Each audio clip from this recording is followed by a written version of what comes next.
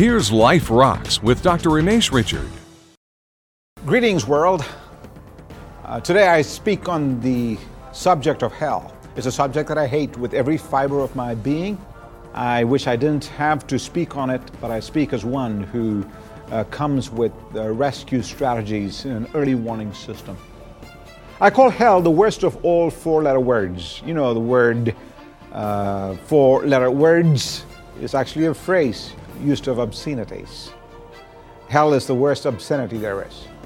If I were to give you a fill-in-the-blank question, blank is or are hell, people will add all sorts of stuff. Work is hell, or men are hell, or women are hell, or golf is hell. Somebody called it golf because all the other four-letter words were taken. However, hell in its most metaphorical meaning may have that sort of a light concept, but if you examine it, it's the harshest offensive reality that you could possibly study. I speak on this issue of hell because we have lightened it significantly. The coarseness of our culture and our verbiage has made it a very light concept. There's actually a town called Hell in the Grand Cayman Islands of the Caribbean, where you can send postcards to hell or send postcards from hell saying, I wish you were with me in hell, or I'm going to hell. Instead, I would like to speak on the harsh, hard concept of hell as a post-death option, as a reality that stares in our faces and could become a likelihood. Hell is a very powerful concept.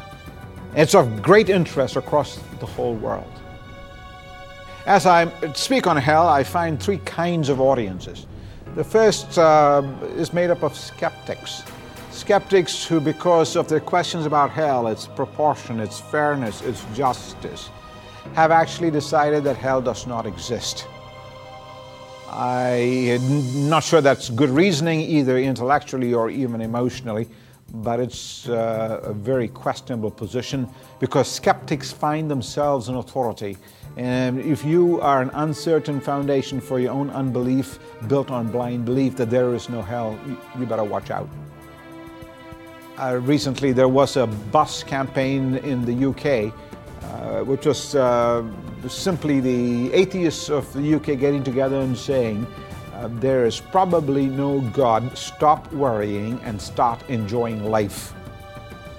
You know, if they'd taken the word God and put the word hell, there is probably no hell, stop worrying, start enjoying life. You and I would have stopped enjoying life and started worrying, because you have to assume a great amount of knowledge that the skeptic is not willing to be self-skeptical to know that there is no hell. The probability issue about hell is too dangerous.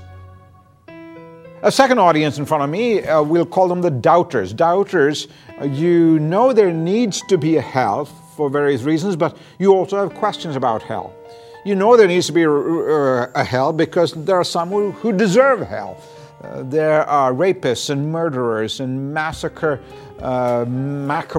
people who deserve to go to hell. I was in Ethiopia just a few months ago, and over 500,000 people had been killed in a dictatorial regime. And where will the dictator go? Or just last weekend, as I was preparing this talk, there was a massacre not far from the town in which I live. Over 13 people were killed in a random shooting. Where will that person go to hell? So if hell were not true, you know that there needs to be some who deserve it. There also are some who want to go to hell. Did you know that there are some skeptics who say God is worse than a cosmic creep, worse than a Stalin or Hitler who need to be put in hell? You know, they are important to consider, but their actions, if they want to go to hell, should be respected. There are also reasons for hell because there needs to be some place we need to hold hell hostage. We need to contain and confine hell so that hell does not break out again. So hell is not evil. Hell is simply a justice system, much like the prison systems that you have in your society. You take the criminals and put them into a closed confinement so that he does not get out and create the whole rampage again. Doubters, I respect you. Follow this journey with me. And then there's a third group. We're going to call you the believers. You're not gullible believers because you've given careful thoughts to this issue and say if you were to be wise, you've got to take appropriate information and authority into place. And you have become a believer. And I am in that third slot. I've become a believer in hell. And though I've become a believer in hell, I'm not coming to you in arrogance or glee or superiority or hatred. I hope you can read this because I come to you with an early warning system and some rescue strategies. There are, of course, those who are ignorant and want to stay ignorant. We're going to remove your ignorance right now. You'll actually have the curse of knowledge. Never not knowing about hell has been taken care of. You will always now know about hell. I also want to speak to the fearful and those in denial.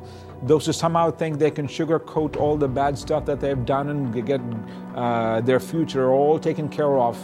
You may have heard of the former U.S. president who showed up at the door of the afterlife, and they asked him, have you done anything wrong in your life? He said, well, you know what, I smoked marijuana, but I really did not inhale, or I had some extramarital sex, but it wasn't really sexual relations, or, you know, I lied, but I did not commit perjury. And immediately the gatekeeper of the door of the afterlife said, that's very interesting.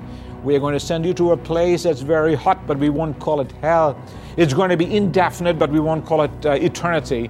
And you don't want to abandon all hope, even though hell will only be destroyed when icing forms and freezes over. So you may be the fearful and a denier of hell for reasons that are psychological and pathological. There's a third group among you in a psychological continuum, not only ignorant and fearful, but the apathetic. The apathetic don't care. They think they're going to hell. Doesn't matter if anybody else goes to hell. Let everybody go to hell. You've heard the whole old line which says, what's the difference between ignorance and apathy? And they say, it's I don't know and I don't care. Actually, there's a story that the board of directors of hell got together and saying, hey, wait a second, how come not enough people are coming to hell? How can we increase the population of hell? And Demon 1 said, if you send me back to the earth, I will convince them that there is no heaven. And Satan, their leader, said, we've already tried that. People have heaven on their minds. The demon number 2 said, send me back to the earth and I will convince them that there is no hell. And Satan said, we've tried that for sure, but people have hell on their minds. They can never get away from heaven or hell. And then a veteran expert demon said, send me to hell and I will convince them that there is no hurry. And then we'll win the battle. So I don't know where you fall in this critical mind continuum, either intellectually or psychologically. I would like to speak for the next few moments on the whole matter of the reality of hell. A man told his friend, you know what, my wife has turned me from skeptic to believer. And his friend asked, how did she manage that? And he said, well, I didn't used to believe in hell until I got married. For more from Dr. Richards and a free download, go to liferocks.org.